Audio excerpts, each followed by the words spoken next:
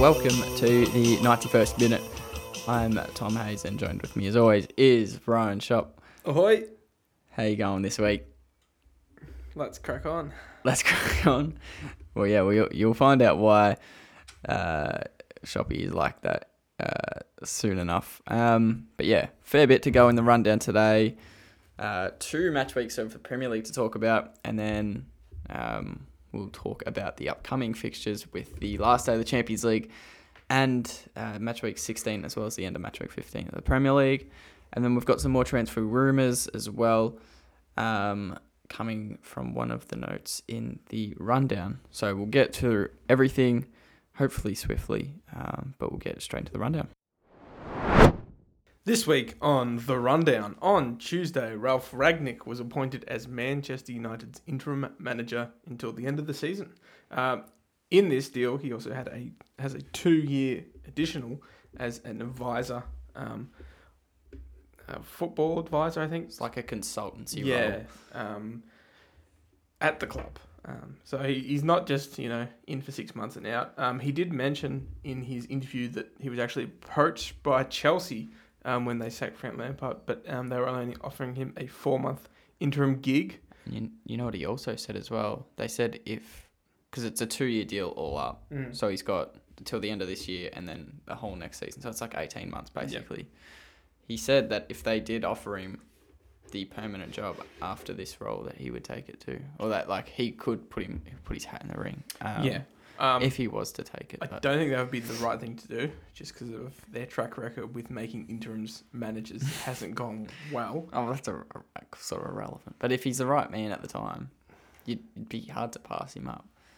Yeah, I still think he's better as a director and better behind the scenes, and he has a bit more of an impact than a man manager. But even if he doesn't decide to become the next manager, or if they don't want him, he will have a choice, particularly of who the next manager could be. So yeah. Yep. Moving on. Also on Tuesday, Lionel Messi was awarded his 7th Ballon d'Or, breaking his record of 6. Alexia Putellas won her first Ballon d'Or, which I believe is the first time it's actually been called, or the second time it's been called the Ballon d'Or for women. Yeah. They actually said that it's not called like a women's Ballon d'Or. No. It's just there's 2 Ballon d'Ors awarded that night. Yeah. Which I think's cool. Yeah. The next is Pedri claimed his Copper trophy, but basically because he won the Golden Boy. Yeah. Best under 21 player. He won. It was head and shoulders, but we'll get to that in a second. And Gianluigi Donnarumma was awarded the Yashin Trophy, the Ballon d'Or for keepers. Yeah, it does seem that way. So we'll start with that. There's no voting for the Yashin Trophy, so I'm not sure how it's actually awarded. But on every website, I tried looking for how it's been, but I have no idea. But yeah. He's number 1. Edouard Mendy, Chelsea's goalkeeper, in number 2. Won the Champions League with Chelsea. Senegal. I don't know what Senegal are doing in there, but he won the Super Cup as well. Yeah, he won the Super Cup. Jan Oblak, number 3. He's been up there for the last few years as well. Ederson, Manuel Neuer, Emiliano Martinez, Kasper Schmeichel, Thibaut Courtois, Keylor Navas, and Samir Handanovic round out the top 10 there. But yeah, I think Donnarumma deserved it, absolutely. Mainly for his role in Italy's Euro-winning team. I think he was he player of the tournament? Yeah. I think he was, which is was very outstanding for a goalkeeper. But yeah, he's a wall. I think he has a 50% penalty save rate, which is, firstly, how do you...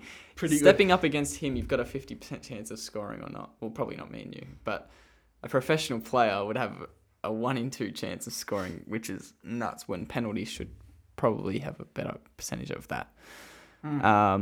But yeah, he's not having the best time at PSG, I would say. He's not getting the game time he probably thought he was. Still early doors there. Same with Lionel Messi at PSG. Anyway, moving on. I don't know if you want to talk about are we going backwards? Yeah, the Copper Trophy. I mean, Pedri, so we've got the points for this one. for the top 10. Pedri on top, Jude Bellingham of Borussia Dortmund in England, Jamal Musiala, Nuno Mendes, Mason Greenwood, Bukayo Saka, Florian Wirtz, Ryan Gravenberch, Jeremy Doku, and Giovanni Reina. Renting at the top 10. Pedri won with 89 points. Jude Bellingham was second on 39. Musiala was on third with 38. But yeah, as you can tell, won by 50 points. Got to the... he won a medal at the Olympics. Mm-hmm. Played every minute for Spain. Did he win the gold medal? Did Spain win the gold? Was it a gold medal? I know he won a medal. No. Spain didn't win the gold. He won a medal. Someone. I can't remember, but he did win a medal. And yeah, obviously playing for Barcelona and Spain as well. So yeah, and didn't they Spain? No, never mind. Jude Bellingham, also the rest still outstanding players nonetheless. A lot of England talent in there as well as Germany. Jeremy Doku was an interesting one. I think he played a fair bit for Belgium in the Euros as well. Probably deserved that 1 point, but yeah. Anyway, moving on to the Ballon d'Or results. We'll start off with the women. As you said, Alexia Putellas, head and shoulders above the rest. 186 points. FC Barcelona and Spain killed it. I think she won every trophy that was available to her that season and played a crucial role for her team. Her Spanish and Barcelona teammate Jennifer Hermoso came second with 84 points, and then our girl Sam Kerr came third with 46 with her efforts for Chelsea and Australia. And then after that, she came equal fourth, I suppose, but got the podium. Viviane Miedema from Arsenal and the Netherlands, also 46 points. But yeah, after that, I suppose after the first two, it goes 40-30 down to Wendy Renard, who I believe was up there a few years ago with the Ballon d'Or, who come 20th. But yeah, again, trophies. Trophies are the currency. Yeah, it seems to be that way. Anyway, moving on to the men's, who have... So the women's, when it's narrowed down to 20... I believe the men's was narrowed down to 30, and they narrowed it down on the night after each award was given. But yeah, we'll start at the bottom. Luka Modric and Cesar Azpilicueta were tied for 29th, didn't get any votes. Gerard Moreno, Ruben Diaz, and Nicolo Barella tied 26th with 1 point.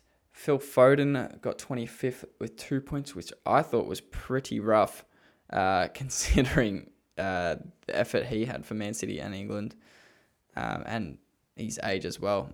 He did fall to Pedri. Pedri was 24th with 3 points.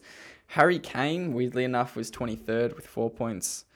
I don't know what he did of significance the whole year. I mean, maybe at the start of the year last season. Yeah, maybe. Scored a couple goals for England, but anyway, Lautaro Martinez and Bruno Fernandes, 21st each on 6 points.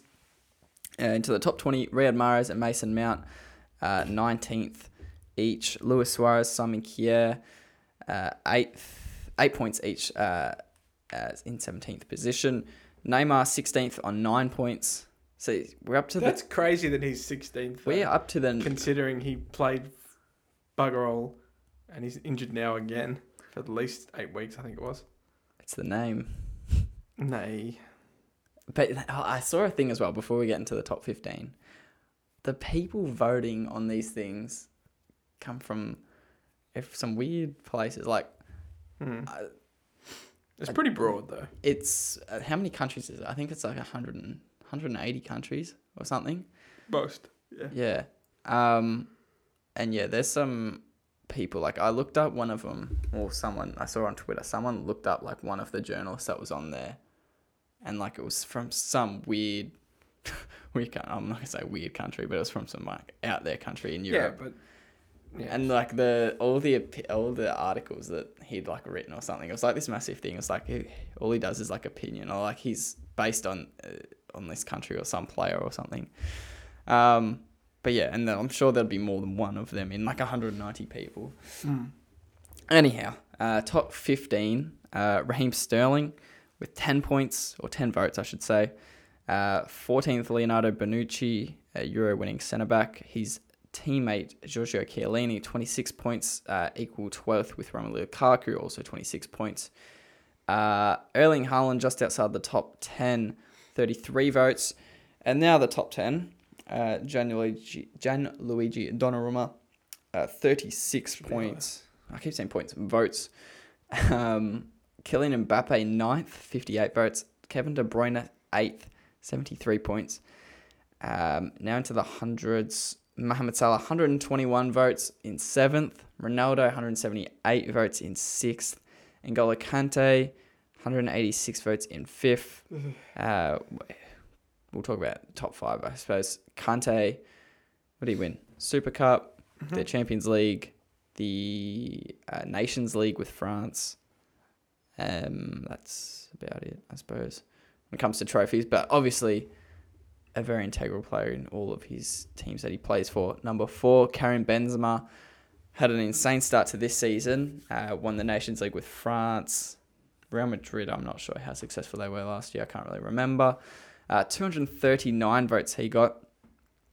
3rd was Jorginho, only player to win trophy or major trophies with both club and country. Winning the Euros with Italy, Champions League, Super Cup with Chelsea. And then the final 2, Robert Lewandowski, I should say Jorginho had 460 votes, so almost double Karim Benzema. 2nd was obviously Robert Lewandowski, 580 votes. Bayern Munich won every except for the DFB Pokal. They were knocked out very, very early in that one, as they have done again this season. They won their version of the Community Shield, the league, and their League Cup, I think. Yep, that's right. Yeah, I mean, I don't think that's impressive, but that's all right. That's another thing. Just because it's Poland, not, obviously. They didn't progress. Like they didn't do that well in the Champions League.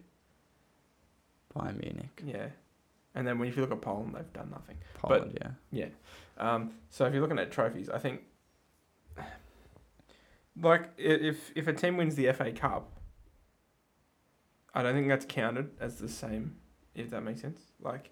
The FA Cup, I think, is worth more than, say, the DFB Pokal. I'd say it holds the same weight. Okay, yeah, but I mean, if you have a Champions League and a league, that's more impressive. If it's for an award like this, yeah. If it was just in England, then it would be. But for an award because like this... Because if you say you've won the Community Shield, that doesn't really... That counts, but it doesn't for something like this. But yeah. Well, we can compare the pair anyway. Lionel Messi obviously come first, as you said. 33 votes more than Robert Lewandowski. Now at PSG, was formerly Barcelona. They won the League Cup. That's all he won at Barcelona. And then he won, obviously, the Copa America with Argentina. But yeah, 33 votes clear of him. 7th, Ballon d'Or. Firstly, undisputed now that he is individually the best player that has existed. Well, he was last time he won the Ballon d'Or as well, but now he's clear. I think clear, but I think they did a thing where they redistributed some because only European players could win it for so long, and I think Pele won 7, but like when it wasn't the Ballon d'Or. Yeah, no, when it was still the Ballon d'Or, but like when he couldn't win it. He wasn't eligible for it. Yep. He wasn't European. Same for like Maradona and stuff. He wasn't eligible for it. Yeah. So they did it like that. But I still even think if they're matched, I still think Messi's. Yeah, I think you can't dispute just because of the competition around him. I don't. Look, who knows? If he goes on a cracker and he wins another one, I wouldn't put it past him. Well, neither would I. Especially he's playing for PSG. He's playing for PSG. He could win the Champions League again this season. I can't see Ronaldo winning another one. That's... No. Well, mainly I can see PSG winning more trophies than Man United. Yeah. And as we said before, trophies are a big currency in this. Well, so just have a think. The World Cup won't come around in time. No, as we said, I think last week, we said the Ballon d'Or, I don't know if they'll delay it because of the World Cup, but as of how they've done it in the last seasons, it'll be in the middle of the World Cup. They're going to win the league in France. No problem. That'll happen. Yeah. He wins the Champions League with PSG in his first season, and puts in a good rung after Christmas, which is very possible. Yeah. Once he gets into the team, possible. So that He's been in the team. He's put up more assists than goals, I think. yeah, Like, but that's like the big when one. he's like, it takes a while because he hasn't been anyway. And then next year, if he wins the World Cup with Argentina, he wins another one. No matter Yeah. what they do, he wins the World Cup with Argentina. Yeah, He'll win another one. So he could get 9. 8, you mean? 9.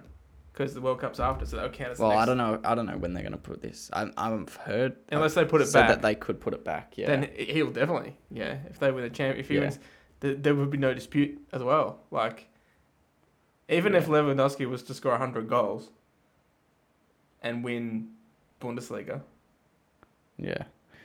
See, that's the thing. I'm not gonna say. I'm not because gonna keep the thing going is, back it's and not forth. it's not purely statistical, which is, you know, Well, I saw a thing. If it had been statistical, like most goals and assists every season, Messi would have 9 Ballon d'Ors.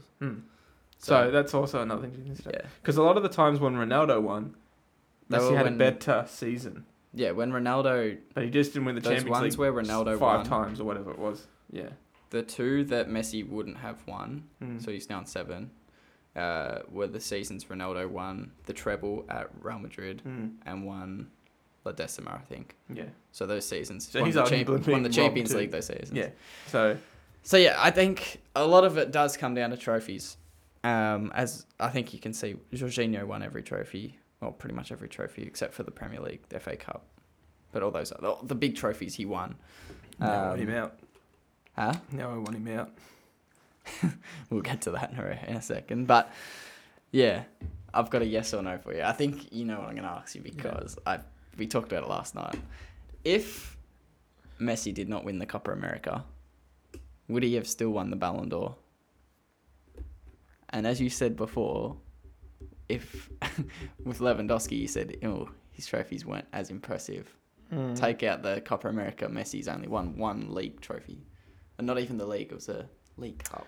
No, I don't. I don't think he would have lost it.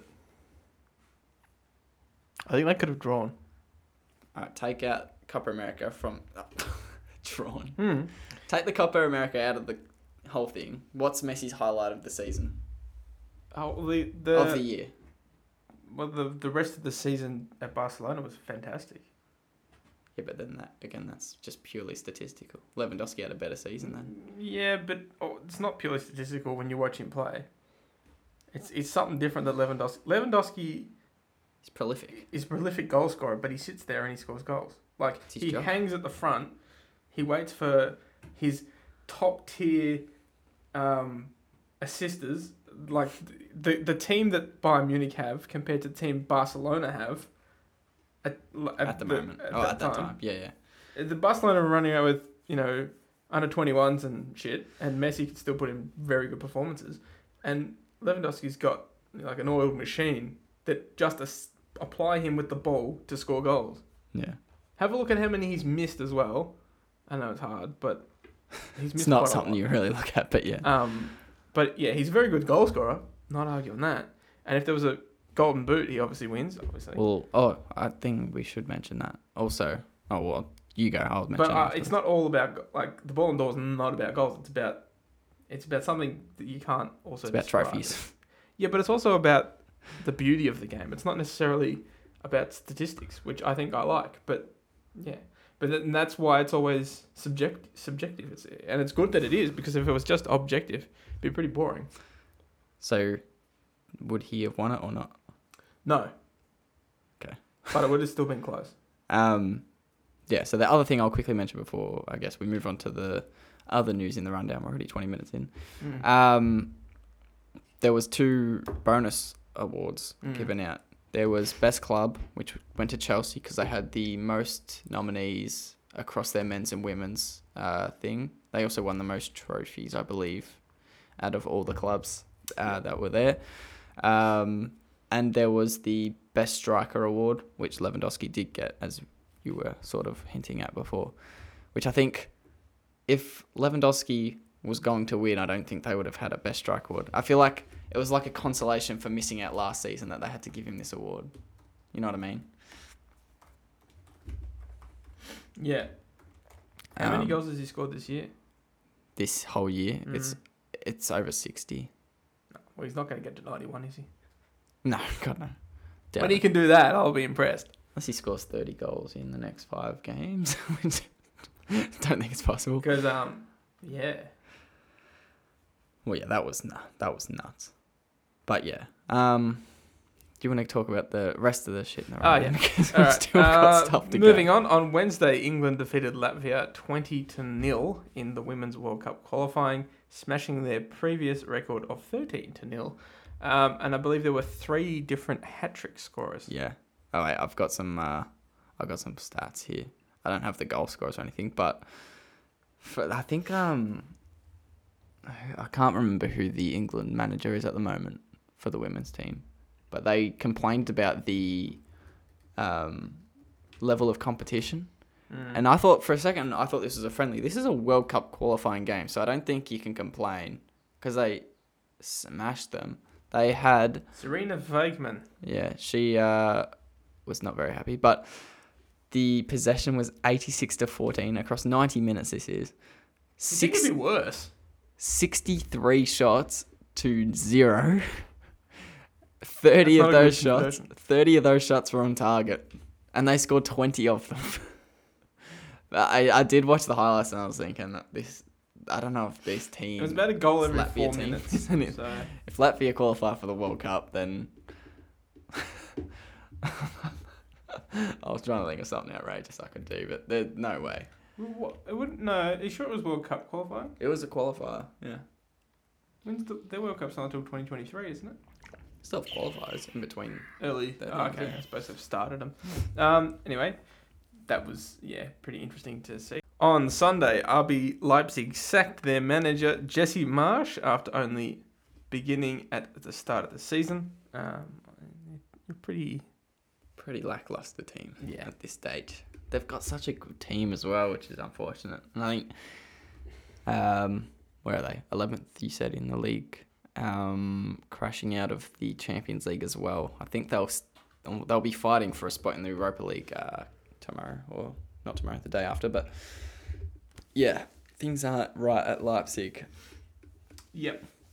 But on the other side of the channel, on Monday, Chelsea won the Women's FA Cup, completing the domestic quadruple, which is pretty impressive, defeating Arsenal's team 3-0. Sam Kerr scored 2 of those goals. Dinked the keeper. Got player of the match. She dinked the keeper in one of them. Yeah. Pretty good. So, very good for them, winning more trophies. Chelsea Club of the Year again. I mean, this is 2021, so will it count? So this is the thing I don't like with the Ballon d'Or. I don't know. Anyway. Does anything from now to January count in next year's Ballon d'Or? I don't know. Because imagine, someone scored... imagine Lewandowski goes and scores... If he scores 30 goals... 30 goals, and they don't count. In 5 matches. Anyway, that's all for the rundown this week. We'll move on to some of the results and hopefully get through them pretty quickly.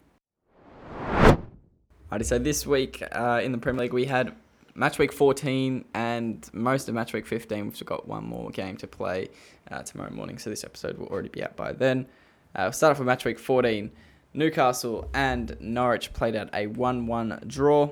Newcastle went down to 10 men very early on. This was Eddie Howe's first game on the touchline, we should mention. But yeah, they managed to scrape out a draw. They almost went on to win. Norwich got a late equaliser with Timu Pukki. But at this stage, Newcastle were the 4th team in Premier League history to have not won a match after 14 games in the campaign. Norwich remained undefeated under Dean Smith at this stage. We are having a thunderstorm right now. Yeah. Hopefully you can't hear that. Moving on. Leeds defeated Crystal Palace 1-0. Injury time penalty for Leeds after handball in the box. The difference in that game. I saw a funny thing about this game. Some Crystal Palace fan travelled to Leeds for it and wrote like this massive review. I'll leave a link for it. I'll send it to you after. I was actually having stitches because he like reviewed like the hotel he stayed at, the bars he went to, and then like summed it all up. It was pretty funny. Chelsea defeated Watford 2-1 at Vicarage Road. The match was stopped after about 15 minutes for an medical emergency in the crowd. But yeah, Chelsea managed to escape there with 3 points to stay top of the Premier League for the time being.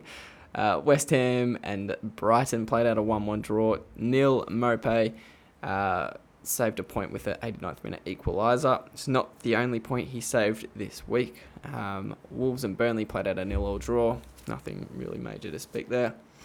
Southampton and Leicester played a 2-2 draw. There was another medical emergency in the crowd which caused an elongated half-time break. And then the match resumed about 15-20 minutes later than usual. Liverpool beat Everton 4-1 at Goodison. Salah scored a brace. Liverpool now have more Merseyside derby wins at Goodison Park than Everton, 41-40. Man City beat Villa 2-1 at Villa Park. Bernardo Silva absolutely on fire at the moment, scored a really good volley. Jack Grealish was also booed by Villa fans, or some Villa fans I should say, which was rather unexpected I should say. And Tottenham beat Brentford 2-0. Final game of the week was one of the highlighted ones. Man United defeating Arsenal 3-2. Emile Smith-Rowe got the game started with a very unusual goal. De Gea was stepped on by Fred and then went down. And as he went down, Emile Smith-Rowe volleyed the ball from outside the box and it went in. The ref didn't call the foul, well, proposed foul, until after the ball had been in the goal. So once VAR checked it and realised it was Fred, then it counted as a goal. Hence the unusualness of that goal. Bruno Fernandes scored his first goal in 16 matches to equal the match before half-time. Ronaldo scored his 800th goal for club and country, first player to officially reach that feat. Odegaard with the equaliser soon after, and then set up a really nice finish. Ronaldo scored a penalty, his 801st goal. 801st. Huh? 801st. That's what I said. Is that 800? Odegaard, I believe it was, made contact with Fred in the box. Now, Fred hit a real turning point after standing on De Gea's foot. After this, we'll talk about that in the next match week. But yeah, it was Man United's first win at home in the Premier League since September 12, which was match week 4. So 10 weeks essentially without, or 10 match weeks essentially without a win at home. Not that they play every game at home, but same thing. Arsenal have so far failed their 2 big tests, those being Liverpool and Man United. Haven't been able to beat anyone really higher than that. Although this was closer and they're both away games, they still would hope to be in these games, even though the penalty could have been avoided, or they did kind of get lucky with the Smith-Rowe goal. I think it was even at the end of that game. Michael Carrick left Man United after this match, didn't return to his original job, completely left the club, as Ralph Rangnick took the reins after this fixture. He couldn't take charge of this fixture because his work permit was not accepted, but it has been now, and he obviously took charge of their next game. Moving on to match week 15, kicking things off with Shoppy's favourite game of the match week. West Ham 3, Chelsea 2. Thiago Silva got the things started off with a header in the 28th minute. Manuel Lanzini scored a penalty in the 40th minute after Jorginho put Edouard Mendy in a really shit situation, causing him to foul. So who did he foul? Antonio, I think it might have been.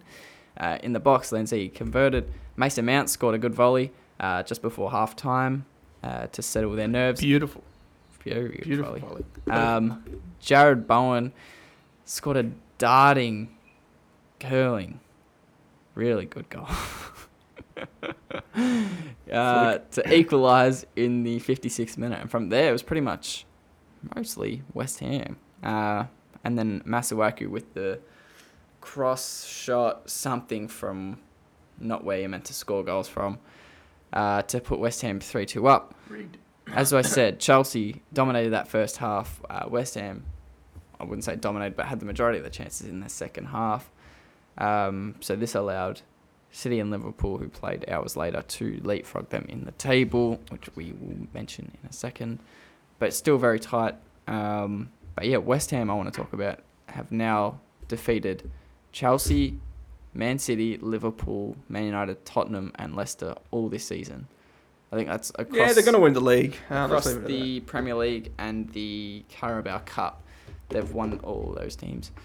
Against all of those teams, which I think is pretty impressive. We'll get the last laugh when Declan Rice comes to Chelsea. if that's what you want. Newcastle got their first win of the season against Burnley, winning 1-0. They move out of last into 19th. Norwich now slot back into last. How good's that? How good is that? Liverpool beat Wolves 1-0 at the Molineux. Divock Origi, Lord and Saviour, did it again. Against 2 Wolves. years after he They did it just against beat Everton. them against Wolves. Yeah. That's Diogo like losing Jota. to West Ham. Diogo Jota missed one of the easiest chances, I think. Goalkeeper wasn't in the goal. There was 2 plays in the goal and he hit them both. But yeah. Thought it was 10-pin bowling. But I did tell you last week, Wolves know how to keep teams from scoring. And I'm willing to see what they're able to do against City next week. So Liverpool went top of the league momentarily. Southampton and Brighton drew 1-1. Neil Maupay scored his second equaliser of the week in the 98th minute. This one was, that one went really far into extra time. Then Man City beat Watford. Bernardo Silva again on top of his game. They go top of the league. So now I believe it goes City, Liverpool, Chelsea, all within 2 points of each other, which is nuts. Hopefully that can give us some entertainment throughout the year. Leeds and Brentford played at a 2-2 draw. The last play of the game, Ilya Melier, their goalkeeper, Leeds goalkeeper, went forward for the corner in the 95th minute, and he almost scored. No, he didn't, but Patrick Bamford did score. So they were able to equalise that match, even though he had no part in that goal. Bam, forward. I don't know what that means. Man United beat Palace 1-0 in Ralph's first game in charge. Fred scored the winner, and they kept the clean sheet at home. 2 wins at home. What is that United? Nah. 2 wins at home in a row. So yeah, that's Fred's good omen, just stepping on his teammates' feet, injuring him momentarily, has turned him into some sort of scoring defensive midfielder. Tottenham defeated Norwich 3-0. Son Heung-min and Lucas Moura playing their part in that one. And Villa defeated Leicester 2-1. And Steven Gerrard's Aston Villa are now up into the top half of the Premier League. And that was all we had that week. Yeah, of course. Now, we'll move on to the games this week, the fixtures and tipping. This week we have the rest of Premier League Match Week 15 to go through, as well as Champions League Match Day 6 and some of Premier League Match Week 16. So to kick things off, on Tuesday, December the 7th at 7am is Everton taking on Arsenal at Goodison Park. And I think that Arsenal will win 2-0. So, exact same. I can't wait. I'm going to watch that one too. Moving on to the Champions League Match Day 6, the last match day of the group stage, Big day. which is sure to be a spicy one. The first day of the match day is Wednesday, December the 8th. There are 2 matches at 4:45am, both Group A matches. The first one is between RB Leipzig and Manchester City at the Red Bull Arena in Leipzig, and I think Man City will win 3-0. Good But thing we're not doing that, scores. So it doesn't matter. Yeah, Man City. Also Man City for me. We should mention that in Group A. Actually, do the next game then. Yeah, the next match is also a Group A match, as I mentioned. It's between PSG and Club Brugge at the Parc des Princes in Paris, and I think Paris will win. Yeah, same. So yeah, Group A. Basically, City and PSG are already locked in number 1 and 2 in their positions as well. PSG can no longer get number 1. But however, the Europa League spot in number 3 is still up for grabs. So if Bruges can get points against PSG and Leipzig lose, Bruges can then go third. If they both lose, Leipzig goes through. If they both get points, if they both draw, Leipzig goes through. So they're at the top at the moment. They beat them 5-0. So, yeah, that's basically the conversation there. Moving on to the Wednesday fixtures at 7 a.m. The first is a Group B match between AC Milan and Liverpool at the San Siro. And I think that AC Milan will win. It's a possibility, but I've gone Liverpool.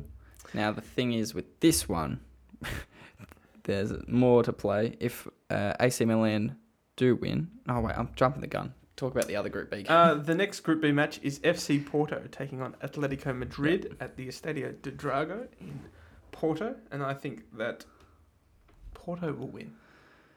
Oh, I've gone Porto as well. Now, Group B, Liverpool through.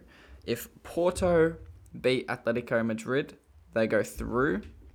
If Porto draw and Milan lose, they go through. If Porto draw and Milan win, Milan go through. If Atletico win and Porto will obviously lose. If Atletico win and Milan lose, Atletico goes through. If Atletico draw, that won't be enough. So yeah, I think that's all the bases covered there. Yep. Moving on to a Group C match between Dortmund and Besiktas at the Signal Iduna Park. And I think Dortmund will win. Yeah, Erling Haaland's back. The next match is also a Group C match between Ajax and Sporting Club de Portugal, at Johan Cruyff Stadium or Arena. And I think that it will be a draw. I think Ajax go 6 from 6. That group is finalised as well, so yeah. The next match is a Group D match between Shakhtar Donetsk and Sheriff. Now, this could be an interesting one. It's taking place at Shakhtar Donetsk Stadium. I don't know their stadium. Which isn't loading. It's not... Anyway, but I think Sheriff will win. I've gone with a draw. This game means absolutely nothing. The Metallist Stadium. Yeah, this game means nothing in the context of the group. Sheriff already qualified for Europa League. Shakhtar haven't won a game yet, so the next game is the one that matters. Yeah, the next game is a Group D match also between Real Madrid and Inter Milan at the Santiago Bernabeu. I'm going to say it's going to be draw. Okay, I've gone Real Madrid, and if either of those options happen, Real Madrid finish top of the group. If Inter win, Inter go top of the group, and that's basically all that needs to be said there. Next, we move on to the Thursday fixtures on Thursday, December the 9th. There are 2 matches at 4:45 a.m., both Group H matches. The first is between Juventus and Malmo at the Allianz Arena or Stadium in Turin, and I think that Juventus should win comfortably. Yep, I've also gone Juventus. The next match, as I said, also a Group H match between Zenit St. Petersburg and Chelsea at the St. Petersburg Stadium, and I think I'm going to predict that Zenit will win. Yeah, Chelsea should win this as well. If Chelsea and Juventus both win, Chelsea will then finish top of the group as they beat Juventus by more than Juventus beat them the first time round. If Malmo win and Zenit lose, Malmo still would finish bottom of the group. So I think Zenit actually have third place locked in. But yeah, if either of Chelsea and Juventus drop points and the other one manage to get to the point, more points, then they go top of the group. Very good. Moving on, there are 6 matches at 7 a.m. on Thursday, December the 9th. The first of which is a highlighted match between Bayern Munich and Barcelona. Now, it takes place at the Munich Stadium. Allianz Arena. Well, official name. Yeah. Sponsored name, Allianz Arena. I think Barcelona will win just because they have to. But I'm not sure Bayern will put up a lot of a fight because they're already qualified top. I reckon they will. Yeah, I just can imagine them playing a weaker team, but They could have played the weaker team last week. Or last match, mate. I don't think they did either. I think they'll go full strength Champions League. You always go full strength for Champions League. So you're going Barca. I'm going Bayern. Talk about the next game and then we'll see what that group needs to... yeah. Also another Group E match between Benfica and Dinamo Kiev at the Estadio de Sport Lisboa at Benfica in Lisbon. I think it's going to be a draw. Okay. I've gone Benfica at home. So, the way the group looks at the moment, Bayern through 15 points, top of the group. Barcelona is second on 7 points. Benfica third, 5 points. Dinamo Kiev knocked out. So, if Benfica win, which is the more likely option, they will then jump Barcelona into second. If Barcelona can draw to Benfica, actually, I'm not sure about the results. Barcelona drew and beat Benfica. So, if Barcelona draw at Bayern, they are through, I believe. Yeah. However, a win would make it a lot more comfortable as Benfica could draw against Dinamo Kiev. So, I'd say whoever wins out of those two goes through. I'd say at this stage it looks very, very unlikely Barcelona go through, if I'm honest. Yeah. Moving on, Manchester United, also a Group F match, take on BSC Young Boys at Old Trafford. I think Young Boys will win. They beat them last time, so can't say why not. Nah, but I'm going United at home. 2 in a row at home. They'll make it 3 in a row probably. Next, also a Group F match between Atalanta and Villarreal at the G-Wiz Stadium. I think Villarreal will win. This is a big game. I've gone Atalanta. And now the way this group is, United have already qualified top of that group regardless of any other result. Young Boys are currently 4th. I don't believe they can qualify as they haven't beaten Atalanta or Villarreal on aggregate. So that means it's between Villarreal and Atalanta for the final spot. And it comes down to basically whoever wins that. If it's a draw, Villarreal go through. If Villarreal win, they comfortably go through. If Atalanta win, they'll leapfrog them. So, yeah. Moving on. Actually, sorry. I should also mention, if Atalanta lose and Young Boys defeat Man United, Young Boys go through Europa League.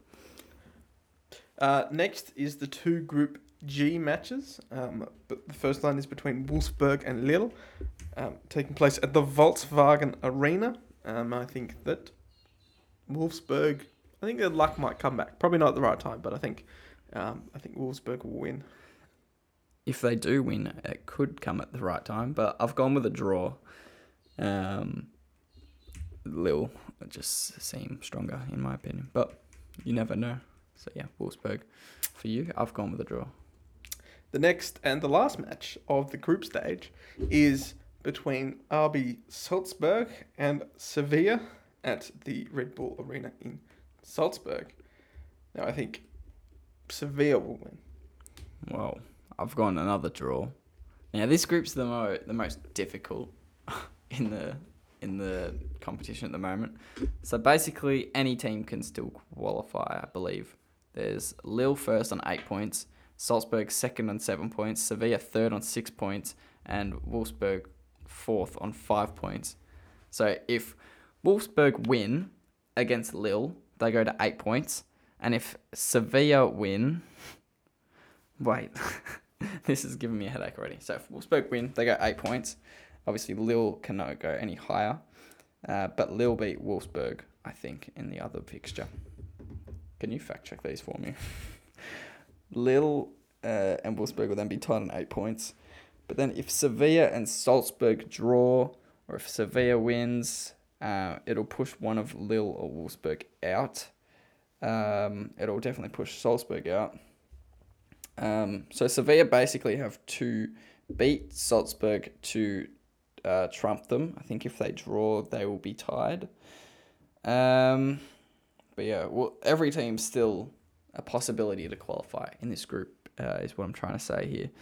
I think it's Salzburg's to lose. They had the best start, and they haven't been able to play that through all the way through, which is unfortunate for them. But if they can make the round of 16 and Leipzig don't, that'll be something to look at, I think. But yeah, Sevilla haven't been the best, I don't think. Lille probably the best. Now we move on to Premier League match week 16. The first match is on Saturday, December the 11th at 7 a.m. between Brentford and Watford at the Brentford Community Stadium. I think that it'll be a 1-1 draw. Brentford 3-1. That fortress in Brentford. Supposed. Moving on to the next match, which is on Saturday, December the 11th at 11:30 p.m. between Manchester City and Wolves, or Wolverhampton Wanderers is their full name, at the empty Etihad. I think there will be a 0-0 draw. It's a possibility, but I've gone 2-0 City, only because Wolves aren't at home and City potentially a little bit more threatening than Liverpool. So put those two together, might get a little bit more of a result. Yeah.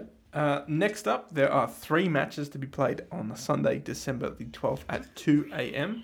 The first of which is a highlighted match between Liverpool and Aston Villa. This is important for a few reasons, or significant, I should say. Steven Gerrard returns to Anfield the first time for a long time, but as a manager of an opposition club. I'll be interested to see his reception. I don't think it'll be like how Jack Grealish was received at Villa Park, which I thought was pretty shameful. Liverpool fans hold him higher than some of their parents. Yeah, that's pretty high. Then again, not everyone has great parents, but I'm not in Let's that not situation. get into that.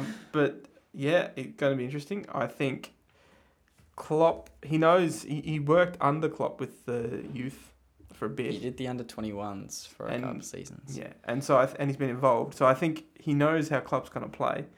I don't think Klopp knows a lot of Gerrard's style, which is probably an advantage. I think it'll be an interesting game. I think Liverpool will concede, but I think they'll ultimately win 3-1. I've gone 2-1, a little bit more tighter. I'm worried about the momentum that Villa have at the moment. I think the only game they've lost was against City, so yeah, Who knows? Don't really know where to look. But it'll be certainly interesting. I'm excited to see just Gerrard back at Anfield once before he kind of returns as manager in a few seasons. Yeah, well, we'll see if that happens. I think it might. Moving on to the next match, which is between Chelsea and Leeds United at Stamford Bridge. Well, I'm going to tip 1-0 to Leeds. Okay. I'm going 4-1 Chelsea at home against leaky Leeds in this one. The next match is between Arsenal and Southampton at the Emirates, other airline. 1-0 to Arsenal. Same, 1-0. I don't know why I can't see them scoring more than that. Yeah. They could easily win that 3-0, I reckon, but I'm not confident. Well, I don't think Smith Rowe might have not 3. I don't think Aubameyang is going to score. Saka could score. He could, but I think leave it up to Smith Rowe. Moving on to another match on Sunday, December the 12th at 4:30 a.m. Between Norwich City and Manchester United at Carrow Road. Now, tough match, this one for Ralph Rangnick. But I think Manchester United should win 2-0. I've gone 2-0 as well. I think it's the main thing here with Rangnick is like pressure's off. He knows he's got the job until the end of the year. He's got to just try and put him in the best position. Yeah, I mean, if he loses to Norwich, There may be what some are they effigies being burnt. what would they say to that? I don't think he's been in the job Maybe long Ollie enough. wasn't the problem. I don't know. I don't think he's... Yeah, I suppose, but I don't think he's been in the job long enough to be But criticised still, too losing much. to Norwich would be... Even if they drew, it would be a lot of questions. They need a win Yes and to no. pick up a momentum. Anyway, we'll see. Moving on Monday, December the 13th at 1am, there are 3 matches to be played. The first of which is Leicester City taking on Newcastle United at the King Power Stadium. I think Newcastle wins 1-0. Wow. I've gone... Bold I've prediction. gone 2-0 Leicester. I think Leicester need to pick me up. Newcastle, I mean, they did get their first win. Did you? I forgot. I think the Howe effect's coming in. I think it's coming in. And they're going to miraculously stay up, which seems like it would have to be a miracle. It would. And they'll build a statue of Eddie Howe if that happens. Yeah, I don't know. I still think it's quite funny to see the richest... It would be quite funny to see the richest club in the history of the planet and the history of football to be in the championship. Yeah. It would destroy their plans completely. Not completely, but it would set them back. Well, the money they could spend would be substantially lower. And... legally. Yeah, well, that's... obviously, Anyway. I'm not going to try and break the rules, but... yeah. Ben. It'd be so hard to try and lure players to play for a championship side. Regardless of any money they've got. But hopefully they're not in that situation. Well, they're going to spend big in January. Anyway, moving on to the next match, which is between Burnley and West Ham at Turf Moor. And I think West Ham wins 4-0. Ooh, I haven't gone 4-0. I went 3-1 West Ham at Turf Moor. Moving on to Brighton taking on Tottenham Hotspur at the Amex. And I think Brighton wins 1-0. I am, for a Tottenham perspective, I'm not really confident. I've gone with a 1-1 draw. Harry Kane is a missing man right now. Well, he didn't want to play, so... He's just, I don't know. I've expected more from him, but 1-1 draw. I think Brighton... He shows up for England. Sort of. The Pogba. I mean, except for those... How many goals did he score in that friendly? Was it a friendly? It was a qualifier. 4 goals, yeah. Anyway, moving on to the last match that we'll be talking about this week. It's on Monday, December the 13th at 3:30am. It takes place between Crystal Palace and Everton. Interesting. At Selhurst Park, but I think Crystal Palace wins 2-0. I went 2-1 Palace. Everton have had shambles. a pretty poor run. Yeah. And Agent Rafa seems to be doing his job well. It's a smile on my face. Yeah, he has been. I'm pleased with their position. Anyway, so the tipping currently stands at 144 to Tom and 115 to me. Gap is getting... It stayed the same. It was the same, yep. Anyway, now we'll move on to a few transfer whispers. Now it's time for Transfer Whispers. As we edge closer to the winter transfer window, we've got a few more rumours, and we've actually got one deal that's a little bit more advanced than the others. So we'll kick things off there with Ferran Torres, who is reportedly, or has reportedly accepted a new 5-year deal with Barcelona, which includes a lower salary than his Man City salary. He hasn't been at Man City for very long, but Barcelona look like they're going to snap him up.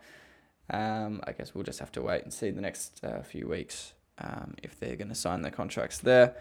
I'm not sure if he could leave at the end of this year or during the summer. I'm not too sure. But that hasn't been discussed yet. It probably has been discussed. But moving on to the rumours this week, as we saw Ralph Rangnick arrive at United, he has, I wouldn't say it's been leaked, but a lot of his targets have been thrown into the public's hands. The first of which is Amadou Haidar, who's currently at RB Leipzig, who is a holding midfielder, if you want to know that. Good with his hands. Yeah, he is his top target. He's a pressing holding midfielder, which would work perfectly in Rangnick's style, even though he probably won't be there after next season. Which is another thing I wanted to mention is they're going to have to look at, for a manager. If he's setting them up... They've already got one. They want a manager that'll play his style. Which doesn't really play style, but... Well, it's close enough. close enough. But yeah, Amadou Haidara is his top target. Moving on, Erling Haaland was one of them, which he would be on everyone's list, but he's reportedly going to try and convince him to join United. It'll be hard when he's coming to Stamford Bridge, so I'd give it a rest. But yeah, it's expected that pretty much every club in Europe is going to try and put their hat in the ring for that one. But I think he is reportedly going to talk to his agent before the winter window, because I think he's what's it called? Contract? Not his contract. His buyout clause expires at the end of the summer. Or it kicks in at the summer, I should say. There's 75 mil. So if they want to offer money now, they can. Next on the list is Timo Werner. He wants to discuss a transfer for Werner. This is, again, for Rangnick and Man United. And if you remember correctly, Rangnick bought Werner to Leipzig when he was there as well. So he's already a big fan of him. I think it's same goes for Haidara, or he wanted to bring Haidara in and it failed, and then he brought him in. They brought him in after he left. So yeah, Werner's on the list as well. And the last one on his list this week is Christopher Nkunku, who's on fire for Leipzig this season in the Champions League especially. But another target. He wanted to bring him to Leipzig, which he inevitably did as well. So targeting his past players, I think it's not probably not the worst idea in the world, because they were semi-successful in Germany for a period of time behind Bayern. The final two rumours this week, we have Eddie Nketiah from Arsenal, who turned down his latest contract offer. His deal currently runs out at the end of the season. So it'll be exciting to see where he probably will end up. No teams have come through at the moment and said that they want him, but I can imagine that there'll be a plethora of teams that would be interested in him. And the final rumour this week is Sven Botman, the Lille centre-back. Newcastle are interested in the 21-year-old. However, if Lille want to sell him, it would have to be in the summer. If it is on their terms, they would like to sell him in the summer. And it would take a big fee and a big salary. So, again, something Newcastle could manage, but will Botman want to go to Newcastle at this stage? Probably not. I can't imagine a lot of players, especially as so young in their career, 21. It could be a killer. But, yeah, we can imagine to see a lot more Newcastle ones in the next coming weeks. But that's all for Transfer Whispers this week. Thanks for listening to this episode of the 91st Minute. You can follow us on Instagram and Twitter at 91_pod. You can follow myself on Twitter at RP_shop. And you can follow Tom on Twitter at Thomas Hayes _. Our references and contacts are in the description of this podcast. Thanks for listening. Ciao. See ya.